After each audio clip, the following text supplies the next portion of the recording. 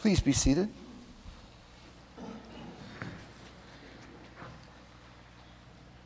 We no longer believe because of what you told us, woman. The disciples could not believe that Jesus was even talking to a woman. My, how things have changed. I can say this because the rector is out of town. And our prayers and our hearts are full with her and her family. It's been a season of illness in our community and a season of trial, and we are so fortunate to have one another. To have one another together here and live in the living proof that God is good. God is very good. God is very, very good. But God is also serious. Oh, man. The Israelites wandering out of Egypt said they wanted to be free. They sang, "We shall be free." We sing their song, "Let my people go, let my people go." Here in the United States, that song has been sung quite a bit because of slavery that existed long, long after we ought to have known better. And so we sang, "Let my people go." But as the African American community in our country has discovered, sometimes the hard way, freedom is a responsibility, not just a privilege. So we've sung it. God's freedom was not freedom to go nuts, not freedom to hang out, not freedom to fool around. No, God said that his freedom was so that the people might worship him. That's what God said he was setting them free for. Well, how do we do that? It seems like a daunting and selfish and terrible task until we remember that God is very, very good. There's a wideness in God's mercy. But oh, the trouble God has in convincing those Israelites, in convincing us.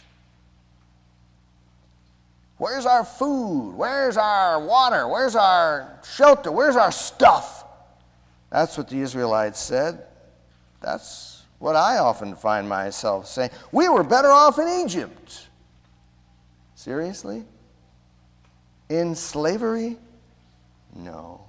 That's how we fool ourselves. I know a man who's had a lot of trouble with alcohol in his life. He started young and he drank heavily. As the saying goes, he didn't get in trouble every time he drank, but every time he got in trouble, he'd been drinking. But he asked God for help and stopped for quite a long time and did very well, and the broken relationships were mended, new relationships were founded, the lost jobs were replaced, new jobs came. But things happen, things that are tough happened, and he forgot, just forgot. The storm of life handed him things that he couldn't understand, and so he found himself without sufficient memory of the hardship, without sufficient memory of the wideness of God's mercy and the depths of his own vulnerability, and he picked up a drink. In short order, found himself crashing a car, found himself in a cell, found himself shuffling into a courtroom in striped pajamas and handcuffs and leg shackles, someplace where he didn't feel like he belonged, but there he was, shuffling along.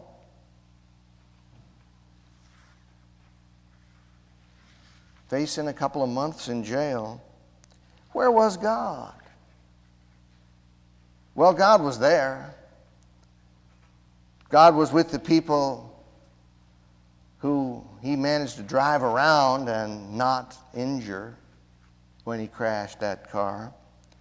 And God was with him, observing, quietly insisting, illuminating the scene so that it could be learned from, and reiterating, I'm yours. I am very, very good. Come unto me. Return to me. A smart fellow named Matthew Bolton recently said, he put it like this: God does set us free, yes. God breaks us free. God orchestrates our freedom. But the freedom is a holistic freedom. Holistic in the sense that it's about the whole of us, the whole schmear, the ganz schmegegi, everything. Which means it's not just a freedom from external oppression. It's a freedom from the terrible, terrible feeling of false confidence, of grasping anxiety, freedom from distrust in God. The Israelites in the wilderness, my friend in his prison cell, God promised quietly and insistently to be there and be of help if only they would listen. Do as I say. Do as I say, and you will be able to sing that new, old song again and again. Even if I were in a ravine as dark as death, I will not be afraid of the danger. I may be even subject to the danger, or even destroyed in my worldly person by the danger, but I will not be afraid. God is there. Very, very good. Because the terrible and terrifying things in our lives, these are the training ground. These are the training ground, the backstory of our life. The living promise that God will be with us if only we would cooperate. And so the life and death and new life of Jesus prove this, that anything can happen, anything can be overcome. And it's important, I think, to note that Jesus picks someone beyond the pale to bestow this gift upon. Very rarely in the Gospels does Jesus say anything about, I am God, or I am God incarnate, or anything like that. But this time he does. He picks someone who's outside the religion, outside the right way to do things, 5 husbands living with their boyfriend, and a woman to talk to. And this is not just ancient history. There's a great story running around about how I was in the country this past week, and the country parish had a habit of, when the new pastor arrived, a couple of the elders would take him out fishing for the day, and they'd go out fishing and have a good time, and it was a way of welcoming. Well, they got their first woman pastor. And so they said, well, what are we going to do? We have to take him out fishing. That's the tradition. So old habits die hard. They got out in the middle of the lake, in the boat, and the pastor said, "Oh my goodness, I forgot my fishing rod."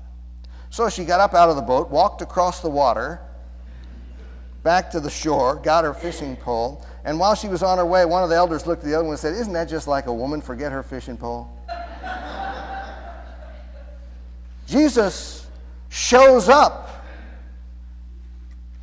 in the vulnerability, in the margin, in the trouble of our lives, and insists that we listen, but we're bidden to listen all the time. When things are good, when things are okay. And Jesus will always be with us there. So, I don't recommend going to a jail cell. I don't recommend being horribly ill or disconsolate or hurt and broken, but it's bound to happen one way or another to all of us. And Jesus is there for us, whatever we may do.